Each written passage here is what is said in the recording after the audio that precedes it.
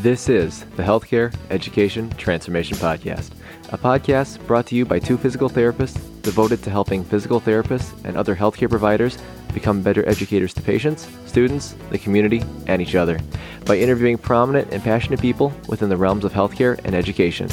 The Healthcare Education Transformation Podcast is intended literally for educational and entertainment purposes only. No clinical decision-making should be based on only one source, and therefore this podcast should not be used as personal medical advice. While care has been taken to ensure accuracy, occasionally mistakes and factual errors can be present, as we are only human.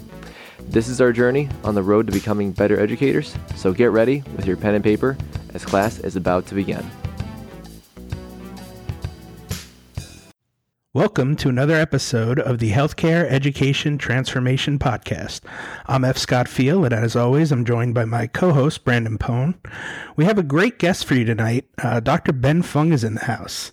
As an independent media producer and startup entrepreneur, Ben is a healthcare clinician turned social media connector with experience in optimizing growth for companies and investors in various industries, including healthcare, geotechnology, human resources, and marketing. Ben serves as a COO of Updoc Media, a marketing agency for health tech businesses, and a CFO of Recharge, an investor-backed CrossFit physio mindfulness hybrid with a mission to redefine the healthcare experience by breaking down the silos of medicine, health, fitness, and wellness. Well, Ben, I think Brandon and I both have you to thank for kind of bringing us together for this podcast. Brandon had this great idea and reached out to you, and you kind of knowing my current predicament and stance on education, you kind of guided him in my direction. We talked it over a little bit, and boom, a few weeks later, the podcast was born. So thank you for bringing us together. And now, Ben, if you don't mind, could you tell us a little bit about your academic background? Because I kind of feel like my story's similar to yours, where I was, mainly a B student, kind of had a low GPA. I was an English major, which was a weird fit. But I still went on to not only get into PT school, but kind of parlayed into a relatively successful career. You bet. It's funny that you mentioned that because next week I am going back to my undergrad alma mater where I so expertly curated the lowest GPA of my life to speak at an NIH sponsored event as their keynote. So I think that's it's a tale to share for sure, as well as a point of reality and encouragement for those that may not have the most shining GPA. So in my academic pursuits, like many in say high school, they're telling you, take the most advanced courses you can. If you can go directly to college, do that. If you can take AP, do that, and blah, blah, blah, blah, and so on and so forth. And the goal was to get to the top 10% of your school. And I didn't even meet that, even though I did have fairly good grades. And it was a struggle. I think I did well enough just because I didn't sleep. And that's kind of where my non-sleeping lifestyle began in the mid-late teens. And then into undergrad was at UCSD, Revelle College, and I pursued a major in bioengineering pre-medical. It used to be called biomedical engineering, BMEs. Now it's just called BEs, I guess, or BENG. And then I eventually got a degree, a minor in psychology as kind of a side interest, but also as a way to hopefully boost that GPA, which ultimately landed at 2.8. Not exactly the highest out there. Very nicely done. Very nicely done. I think I was right about there with you. Just under the 3 level. I feel like the Olympic gymnast that landed and fell, right, and rolled 20 times and then got up and then, threw my arms up in the air like I stuck the landing anyway. And, it worked out. The crowd goes wild. Yeah, the crowd goes wild. I recovered. I totally intentional. In any case, I went down that route for a while, and like many that get completely rocked by undergrad, demoralized, depressed even. I just decided, I'll just hit the workforce. I'll become a bartender. I'm in San Diego. I'll just surf and bartend. That'll be good. Eventually, that didn't go well with my family. No, you got to get a real job. So they had me volunteer at a health facility that had a physical therapy department. They're like, oh, you're into sports, right? I was like, I guess, like martial arts, but not sports. I'm like, well, people get hurt in martial arts, don't they? I'm like, yeah, sure. Don't you want to know how they get better? I'm like, sure, why not? If you're going to make me, twist my arm, let's do it. So I volunteered at a physical therapy clinic. and loved it. You just loved every part of it, the engaging people, just being basically the unpaid aide or the unpaid tech. And I thought, hey, I could do this. And eventually one of the managers said, hey, you should apply for a job. We happen to have an opening, wink, wink. And so I did, which took away my bartending hours. And so then I was a PT tech and surfed for quite some time.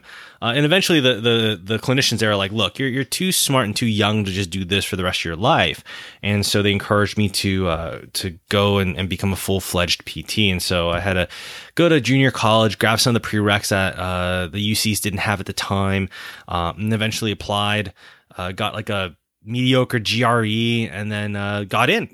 I actually got into the first place that I applied to.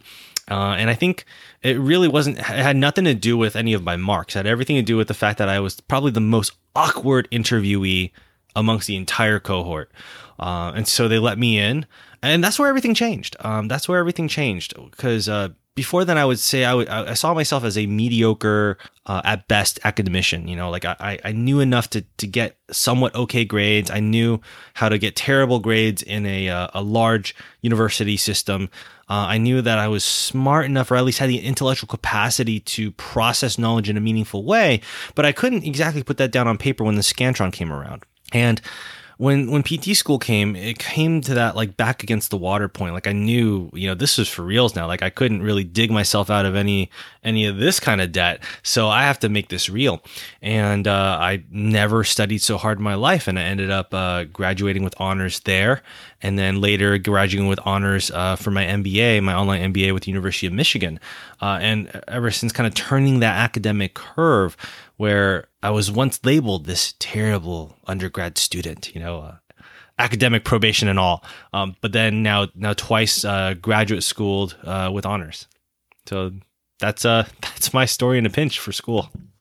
Yeah, no, I think that's a fantastic story, Ben, and thank you for sharing that. And I think that just serves as a fantastic reminder to all those listening that how, the tables can turn very quick. And I think that was very inspiring. So thank you. Now, Ben, you had the honor and privilege of speaking at this year's Combined Sections meeting, which, for those that don't know, is the big annual physical therapy conference, and your topic was heavy into discussion of social media. Do you think you could give our audience a little summary or your big take-home messages from that talk regarding your outlook on social media? Sure thing. I mean, social media now is just the way people connect. It used to be, a pen, pad, paper, phone, handshakes. We have all of that now. Now we add the dimensions of all the various social media platforms out there. And the crux of at least my segment of the knowledge, and, I had the honor of sharing the stage with, Greg Todd and Rich Severin and Brett Kestenbaum. And, we all kind of gave a different a prism lens view of how social media plays in the practice of physical therapy as the private practitioner, as the academician, as a new grad, and for myself as a social media connector and marketer. And my crux really had to do with connecting the physios, the clinician mind with the consumer mind, and to speak in their language and to make daily shares, or at least regular shares, of the wins that our patients have all the time. And that if we do that, if we can be so consistent about putting our customers as our heroes on pedestals for the efforts, because truly it's their efforts and their wins, we're there to guide them, then all of a sudden we have a brand of a community, or the community. We have the brand of the public, something that can be shared, victory shared by all. And that was really the umph of what I was trying to get at for many of the clinicians that were there, and the students and the professors. A lot of them were on social media on multiple platforms, but many were not. There's a little bit of fear. There's a little bit of a fear of coming across as not professional, or breaching privacy, or blending personal and professional branding, if you will. But really, none of that exists anymore, especially because of social media. Now, those who are authentic are accessible, and those who are accessible are trustworthy. Yeah, Ben, I couldn't agree with you more on that. It just, reaching out, and getting to interact with a lot of our peers and a lot of other professionals has been an amazing kind of transformation for me personally. I actually got to meet you in real life for the first time at this year's CSM. And it was amazing to see the following that you and Gene Schrockabot have amassed in a relatively short period of time. The thing that impressed me the most was most of the people there were generally very young and very eager physical therapists and physical therapy students. Why do you think you guys at Updoc Media are such a big draw for these young folks? I think we're a big draw for kind of the developing professional, if you will, because we were just there. I'm only 8 years out, and it's funny because when I say that, I still feel like I'm a new grad. I don't know why, but I look at the calendar, I look at my phone, and I'm like, like I guess I've been out here for a while, but I still feel kind of fresh, and I think that's an attitude. It's a mindset that I think is relevant that, we chatted about, in the pre-show, which is the willingness to learn. Always, always to be willing to learn no matter what comes along, and to always hold yourself in a position and posture that you don't know it all, but you're willing to collaborate to find out what that next thing is, what that truth in that moment is. I think the other thing that we do that is very different, different from a lot of the other brands out there, is we give. We give unquestionably and without asking. We started the Updoc Media footprint by blending the Therapy Insiders podcast as well as my personal blog and the co-founders, kind of mutual personal brands all into one thing that was then called Updoc Media. And for myself, the first thing that we put out there, since I was known as a blogger at the time, was I think it was called the PT Job Market Outlook 2.0. And I had the 1.0 on my website, and personal blog, but it wasn't really fleshed out. And the 2.0, I fleshed it out a lot, and it was really the precursor to what is now known as the PT Job Market Pulse, which is a live trended open source data set that anybody can look at. And it trends by PT setting, location, even as precise as zip code, by experience levels, by full-time equivalents. That's normalized for full-time equivalents. I mean, it kind of gets a little crazy. There's been some fun requests because we resent it out lately. But all to say, we don't charge for any of that. And that's stuff that, that's stuff that employers can barely get their hands on, that the U.S. government can't get their hands on until a year or two later, because they don't have the resources to process the data so quickly. And we don't charge for it at all. And everything that we do first and foremost out of goodwill to elevate our profession from within, and then to make business gains on a mutually beneficial level with the people that come in as our clients and our customers.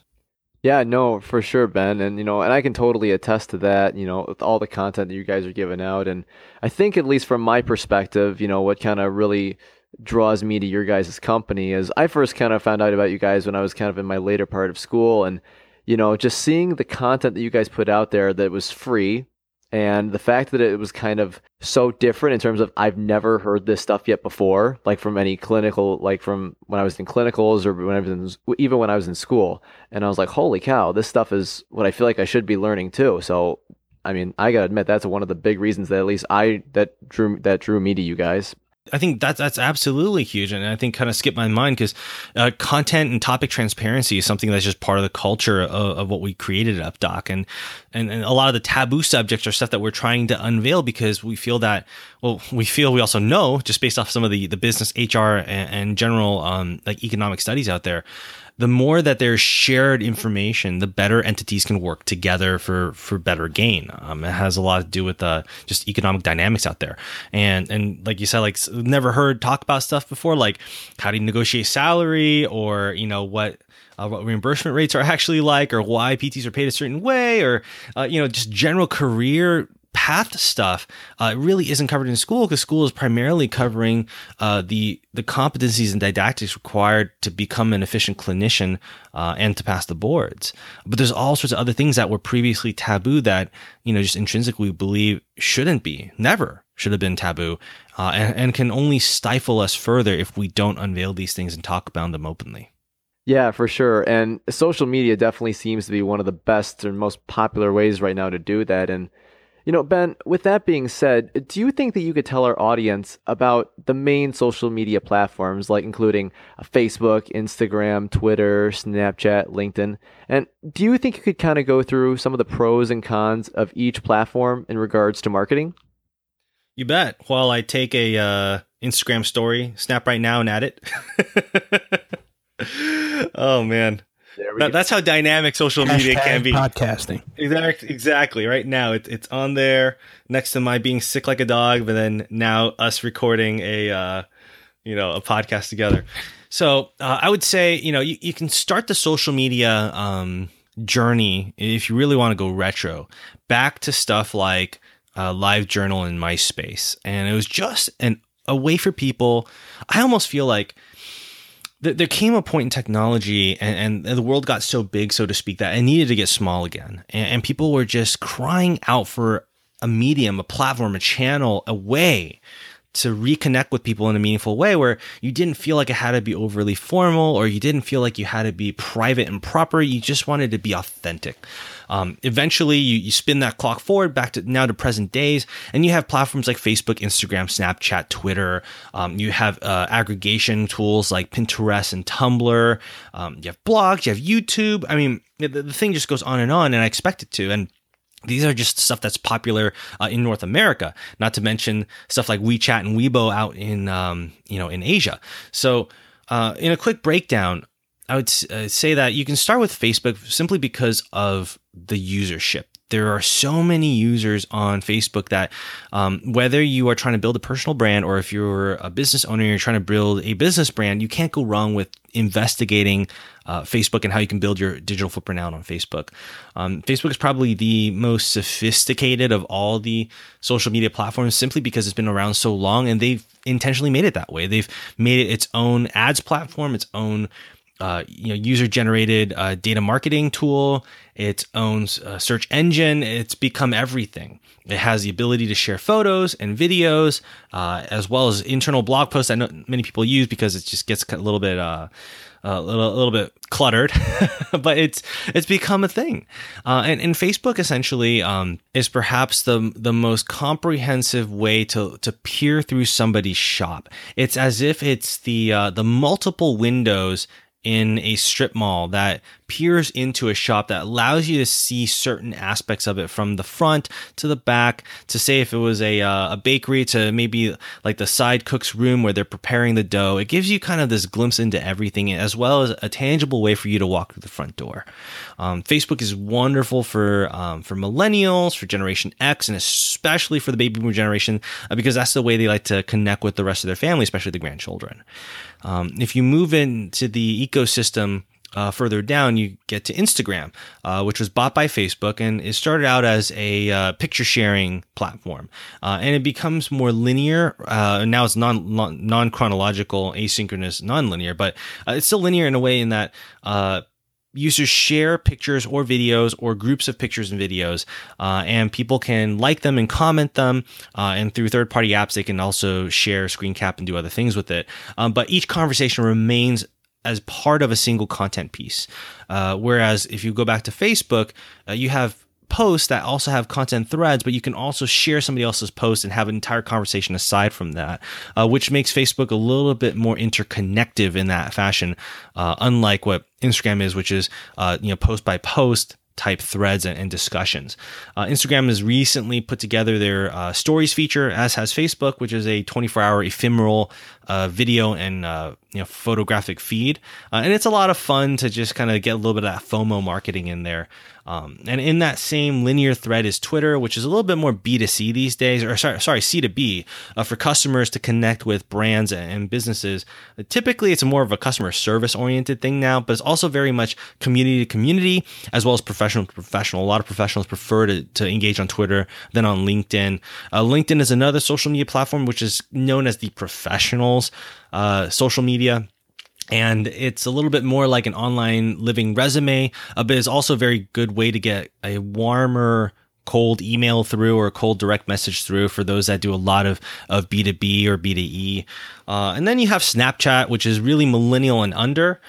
Most of the users are like 21 and under, but I use it. I love it. It's very, it's very, very much ephemeral. There's, everything that you put on Snapchat stories survives only 24 hours unless you save it for repurposing. And it's a way for people to connect with only the people that they want to connect with, which is why it makes the engagement level on Snapchat so record breaking and epic compared to a lot of the other platforms where the engagement from a marketer standpoint really is, it has to be built, whereas Snapchat is almost intrinsic, just the way that you have to use it on the phone. I guess the 20,000 foot view really is, each of these social medias have their own technological and like kind of user quirks, and you can really see it as driving a certain make and model of a car.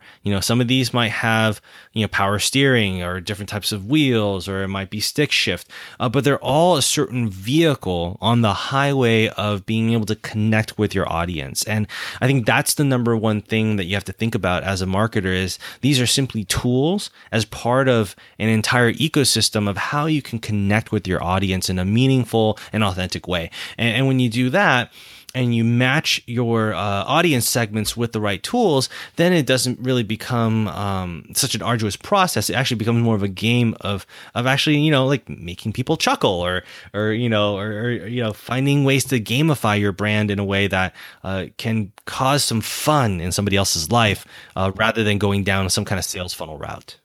Yeah, Ben, you sold me on Snapchat with the spectacles. Once I got a pair of those, I was in, man. I love spectacles. There's actually, oh my gosh, okay, we have to tangent on this for just like 90 seconds. I have to check it out still, but apparently in a local mall, there's a spectacles kiosk. And it looks like a minion because of the way they put it together. I haven't seen it yet. My wife told me about it. It looks like a minion, but it's like an eyeball in the middle, and it's actually the round fish eye lens of the spectacles capture. And you don't know what it is, but it stops the show. Like everybody that walks by it, they just have to look at it until they can figure out what it is. And then in front is going to be a representative with like a nice looking platter with the 3 different types of spectacles that you can buy. And all the meanwhile, this minion looking thing with an eyeball is showing you all these cool things that you can do with Snapchat spectacles. That is pretty cool. Well done, awesome. Snapchat. Well done. For sure. And coming out with some creative stuff. Ben, how do you feel that overall social media is impacting today's physical therapy students? And what do you foresee for future generations of therapists with regards to social media?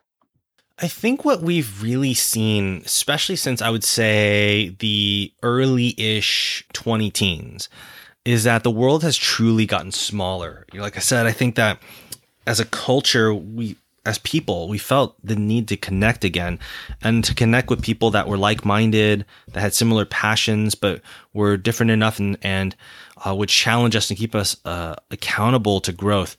I think we saw that very strongly, especially in 2013. It's kind of like that year I feel like it all kind of blew up in a great way.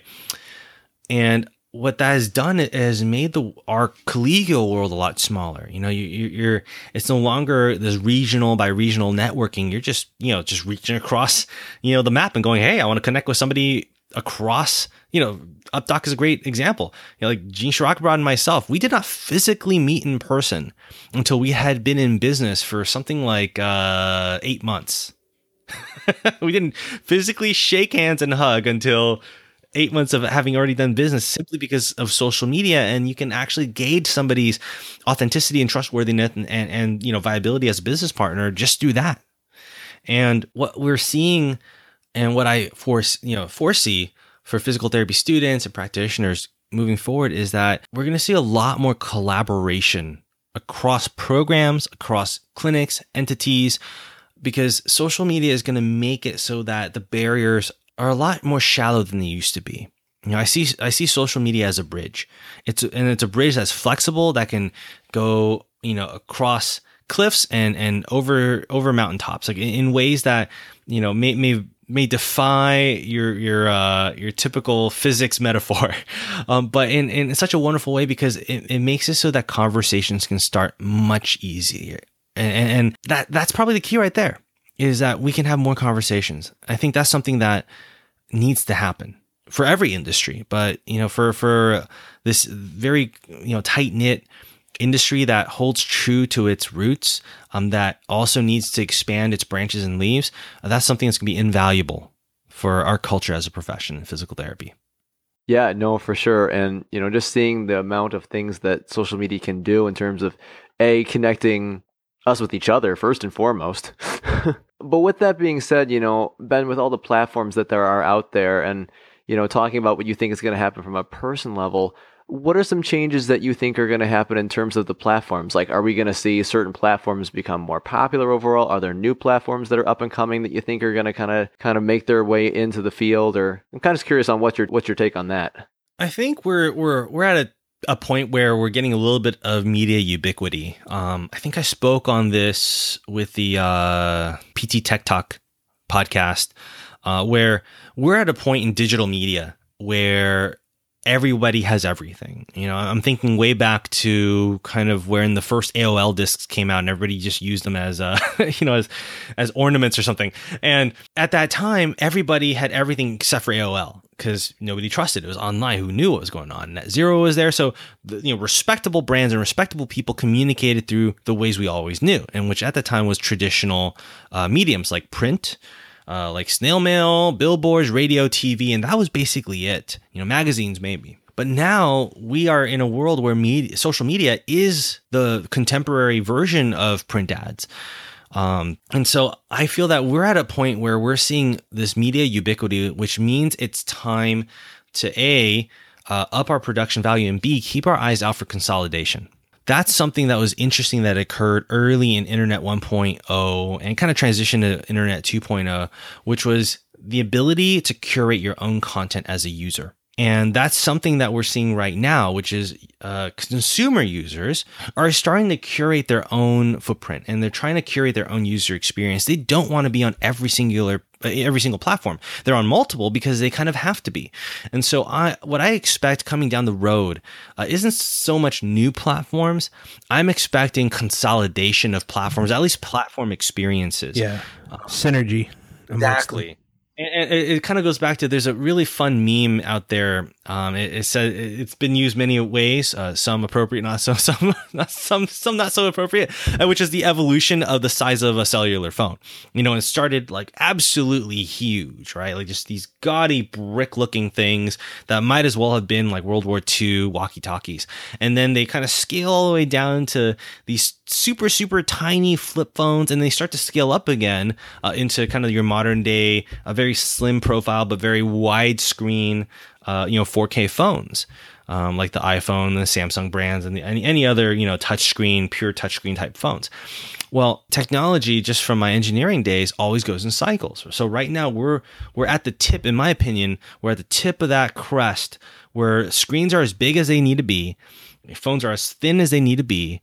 There's way too many apps and way too many social media platforms out there. So what we're going to see is that hill going to roll down again. We're going to see things get smaller and more condensed and a little easier to use, with less buttons to push and things to tap and screens to swipe, so that F-Scott, like you said, there's going to be a synergy of use. We're seeing this already internationally with stuff like WeChat and the Line app, where everything is based off of just that one app because everything integrates. And so it's almost like direct messaging meets Facebook meets, like your Apple Wallet, and a couple other things, and Uber, all put into one singular platform. Yeah, for sure. I definitely feel like sometimes, especially for me, I mean, I'm 10 years out now and I'm trying to keep up with all the social media and all the apps and all the tech, and it's tough to do sometimes. So I definitely think people are going to get to that point where they're kind of overwhelmed, and the more you can streamline it and bring it all together, it's going to work out for the better. So Ben, I know you've done a lot of guest speaking events, and you've had some keynote speaker type opportunities, and I'm sure there'll be many more in the future, but have you ever done any guest lecturing in the classroom? And is that an avenue that you feel like you may visit more in the future?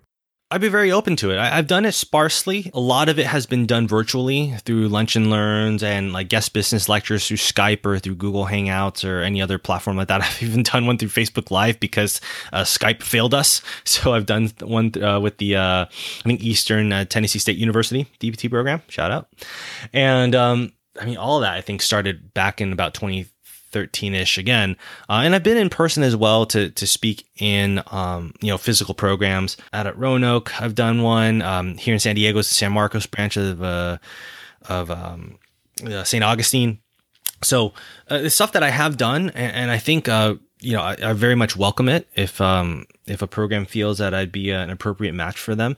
But I would invite all the programs to invite not just alumni, but just anybody of local repute to bring in content outside of the usual didactics. I think that is just such a valuable tool because they're right there, boots on the ground in the trenches. Yeah, no, for sure. And I think that would attract a lot of students too. So, Ben, for the first time on the show, we're going to bust out the time machine for this next one here. So we're going to rewind. We're going to go back around 8 or 9 years. So if you, Ben, when you're fresh out of DPT school for a few years, and you decided you were going to pursue a role as an adjunct professor in a DPT program, what would you do through online and social media to achieve this? So this is interesting to me, very personally, because my final pre-graduate residency was a teaching residency. I actually opted not to take a clinical residency because I felt that I had pretty strong clinical rotations up until that point. And also, I actually had aspirations to teach.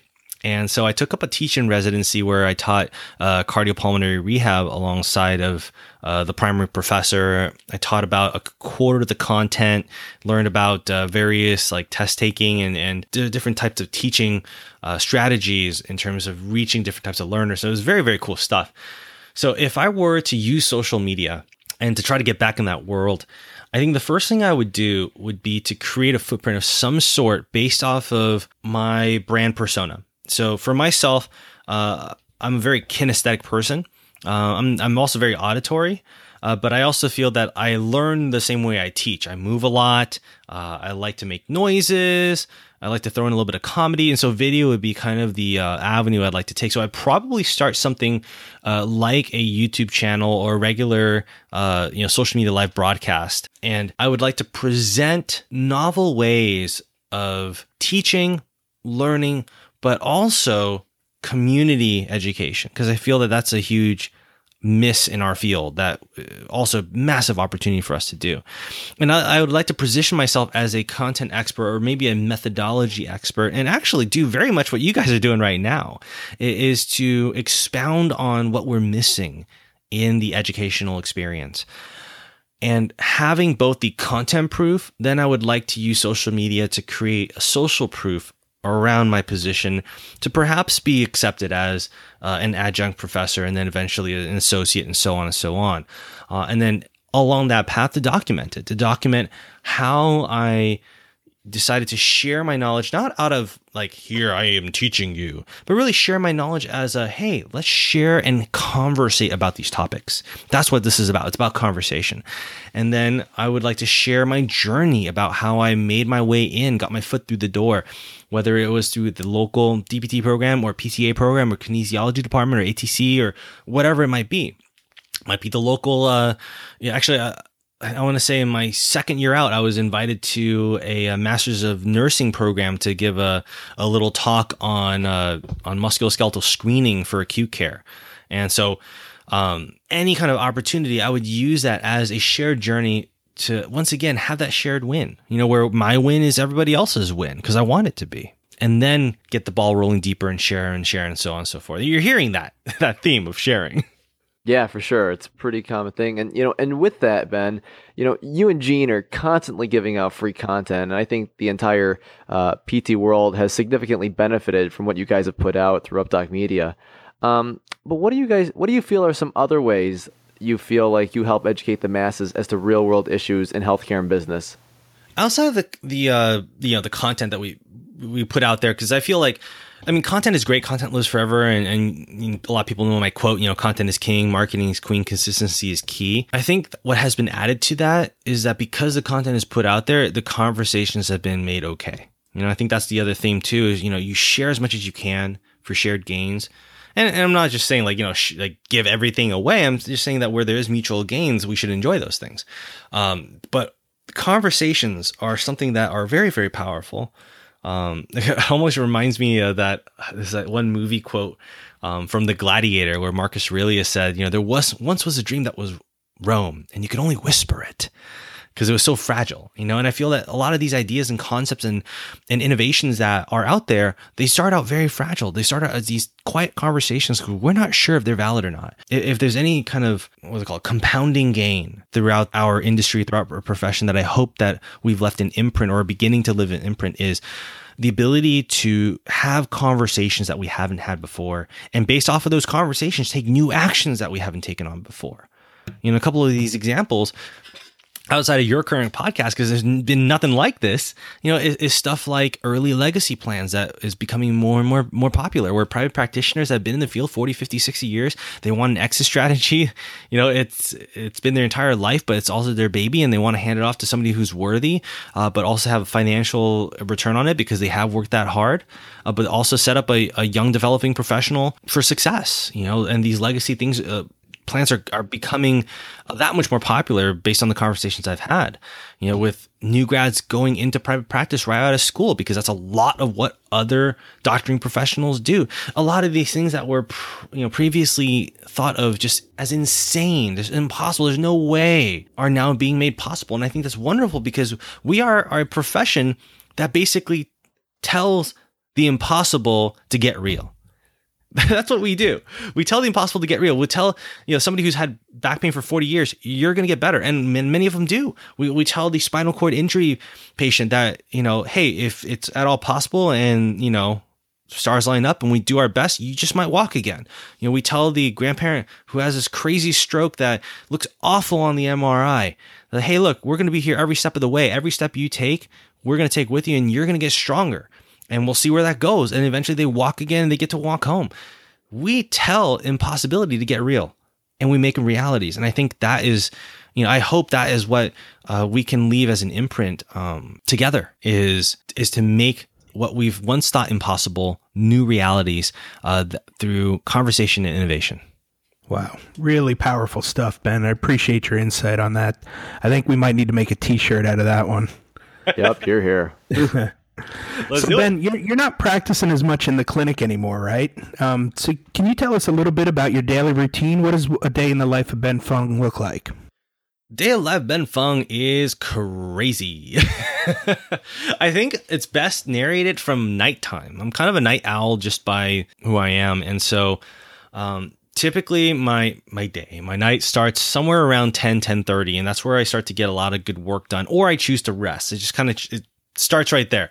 If I've worked really hard the day before, or I worked out really hard during that day, then I will take that time for myself and spend some time with my wife, and we just hang out and binge watch something Star Warsy for 90 minutes. But other than that, otherwise I do a lot of my best content work at night, just because the house is quiet and nothing's going on, and I just get this weird clarity late at night. And so I'll work as long as I can or as I need to. And that may or may not take me till 1, 2 a.m., sometimes 3, just kind of depends on how much kind of I have, or how much epiphany I've received repeatedly, or how tired I am, because that might end at 12 and we'll see. But typically about till 12 or 1 is usually what happens. And then sleep comes, and then if I have East Coast calls or any kind of like time sensitive deliverables that are East Coast oriented, then I'll be up pretty early, 5 or 6 is early here in San Diego. 6 or 7 still early here in San Diego. But I like to get up in what many consider the mid mornings, which is kind of the 8-9 zone. And then I'll just make sure that the team is organized at UpDoc, as well as any other things that I need for like a customer clientele facing stuff.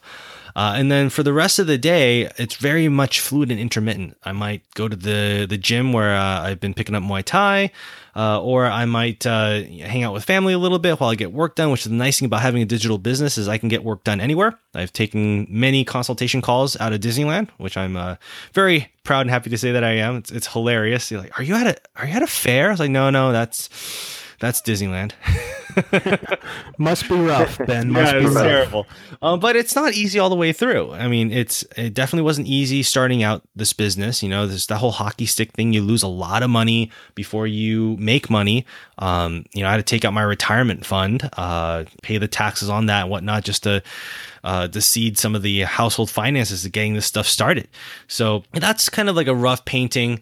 I don't see formal patient clients anymore. I used to for cash, but those days are done. And I do what I can to keep my training partners at Rebellion Martial Arts, shout out, keep them as healthy and injury-free as possible, or training injury with injury smart and modified activities and all that jazz. And then it really just does depend. I mean, there'll be days like this where we're recording podcasts. Other times I'm on live broadcasts at random times of the day, syncing up with the UpDoc team, some of the UpDoc interns, people I mentor, some of the Pathfinder members, which is the mentorship group that I run. There could be a case where I'm out for a business lunch or coffee, or out speaking, any number of things.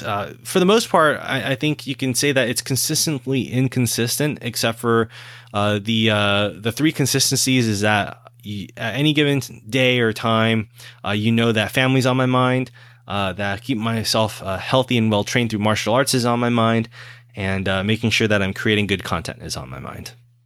Ben, do you think you could tell us a little bit about the difference in how a DPT program is structured in general and an MBA program is structured, and some of the similarities and some of the differences regarding those two? That is a great topic. I was thinking about this probably around the time you guys started to, chat together and create this podcast. And I was thinking to myself, because I was talking with one of my former professors, and I was thinking to myself, my MBA experience was completely online. It was this online kind of executive blend MBA through the University of Michigan. And there was nothing I had to do in terms of travel. Everything I did was through, it was Blackboard, and then turned to another type of education platform, dashboard type thing. And so nothing I had to do was severely time dependent. Like, I didn't have to show up to class and click and log in. I didn't have to, physically arrive anywhere. Everything I needed, I could get online on a modular level. So it's not like I could just put everything off to the end. Like, every week I had to keep up with conversations, discussions, and video chats and assignments. But it wasn't like, Monday from 8 till 11, I had to be there for anatomy. It was just, show up as when you can, make sure you get the work done, because that's what matters most, getting the work done by the deadline. So the MBA experience was very freeing. I was actually able to finish over half of it while working full time. And then, kiddo got born, and I decided to take work easy and finish the MBA, because that's a life investment. So my experience with the MBA showed me that digital education is just as powerful. And that, it doesn't have to be in the classroom per se. It doesn't have to be one way or the other. The educational process used to be super classroom and textbook oriented, because that's where the content was kept. But now the content could be kept anywhere, because we, have online and digital and virtual solutions. Compare that to the DPT experience. I went to Azusa Pacific University, loved it. Great team of professors there, very nurturing environment as a whole. And it was the usual, it kind of sounds like my work life right now. I didn't really sleep. I started studying late at night, walking empty school halls or whatnot, and we're staying way too, out too late at diners and coffee shops to study. Went home, crashed, woke up about 7-ish, got to school 8, 8 to 12 is something. And then you have a lunch break, 11 to 5 is something. You have a dinner break. And then if you have evening lab, you had the evening lab. If not, then you ate and you studied. And that's great for getting like a very intensive work in there. But I did feel like from an optimization standpoint that a lot of the lecture material could have been handed out earlier. And I don't think they had the technology at the time, other than to kill a bunch of trees, and I felt like a lot of the non-lab based didactics could have been disseminated to me at earlier periods. And I do understand that they're currently doing that now. They've actually been doing it for a number of years, which is awesome to hear, because they're trying to keep up with that innovation curve on education. And so the probably the greatest contrast I can share between the MBA and the DPT didactics was that the MBA was all about results on time. And it had a lot to do with getting it right the first time, because that's the way the business rolls. But clinical teachings are a little different. There's that famous saying in PT, it depends. And so there needs to be a certain level of flexibility there. And I think that is needed and warranted, because they're two different fields. But the biggest difference, I would say, would have been the structure, is the irony of the structure. As ironic as it could possibly be, business, being as specific as it needs to be, had the most flexible platform for learning. But the clinical world, which needs to be super flexible, actually had the most rigid. Now, I'm not sure if that's good or it's bad, but I can share that was the experience. And I think that there's definitely a discussion to be had about how they can learn from each other. Yeah, wow, that's wild, Ben. When you take a step back and you really think about that, I mean, that it almost seems counterintuitive the way that we're running both programs. A little bit. Ben, we generally like to ask all of our guests this last question as we kind of wrap things up. But if you could change one aspect of higher education, DPT or otherwise, what aspect would you change and how would you go about changing it?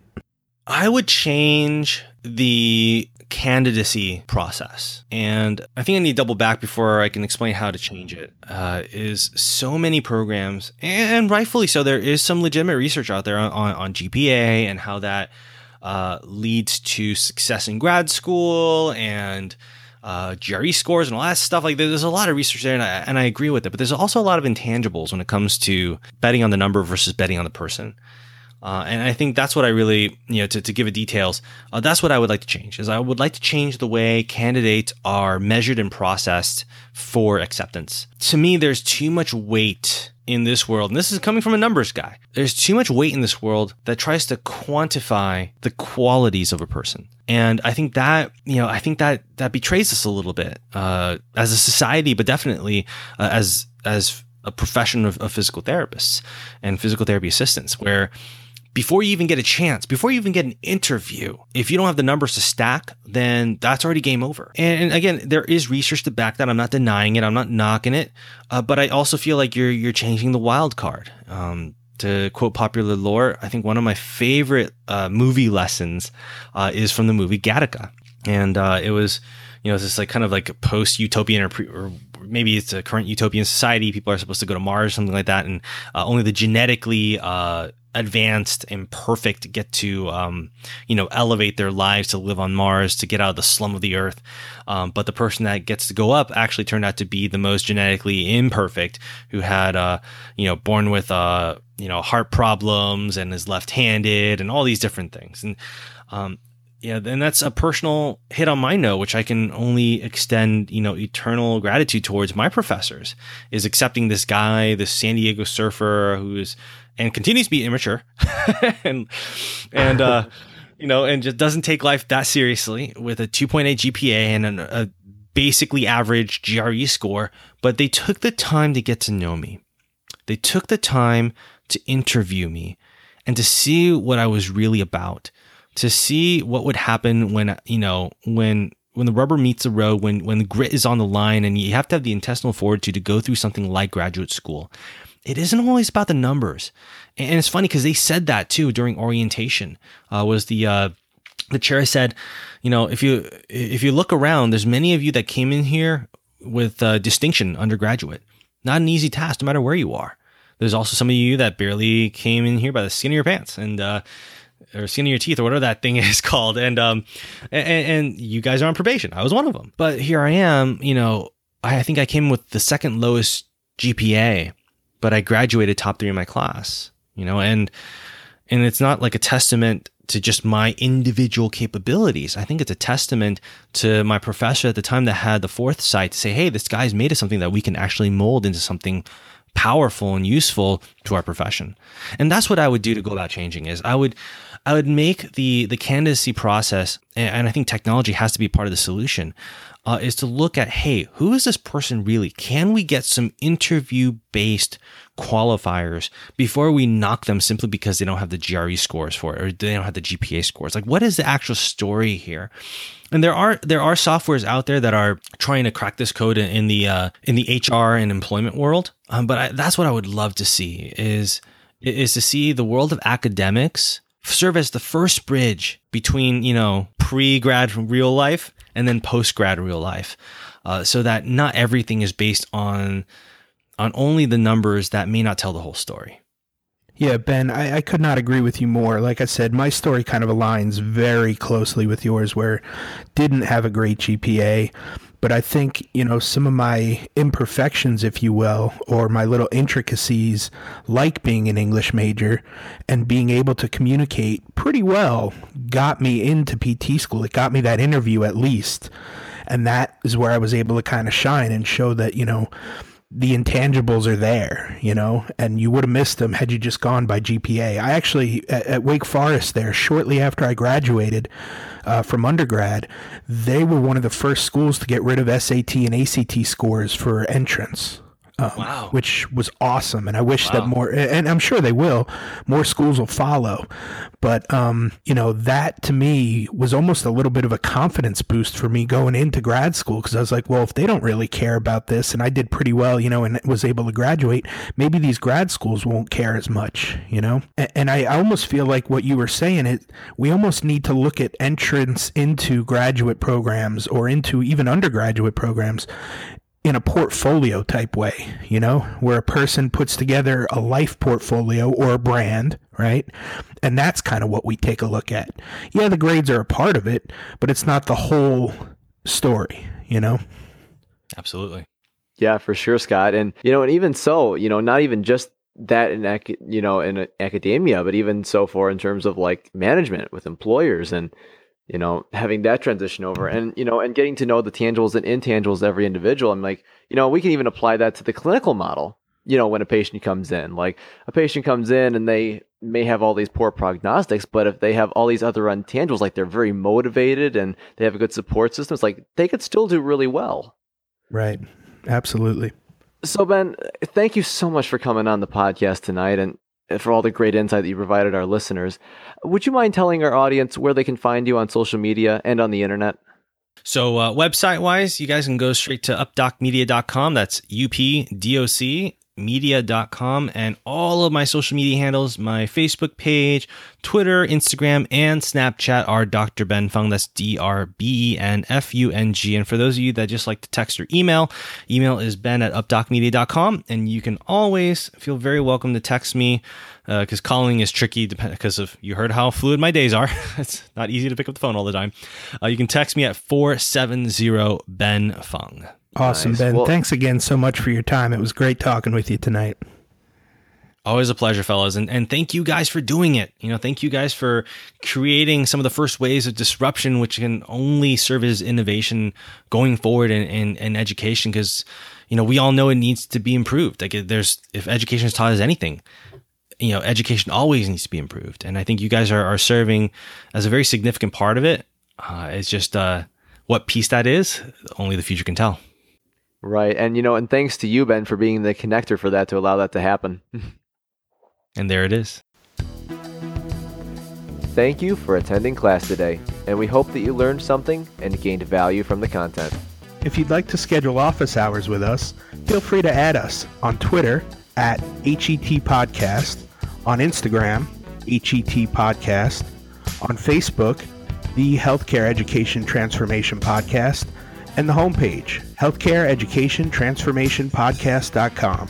And for those of you following along in the syllabus, extra credit can be obtained by liking us, sharing us, and leaving a review. Let's continue our journey up Mount Educational Success as lifelong learners.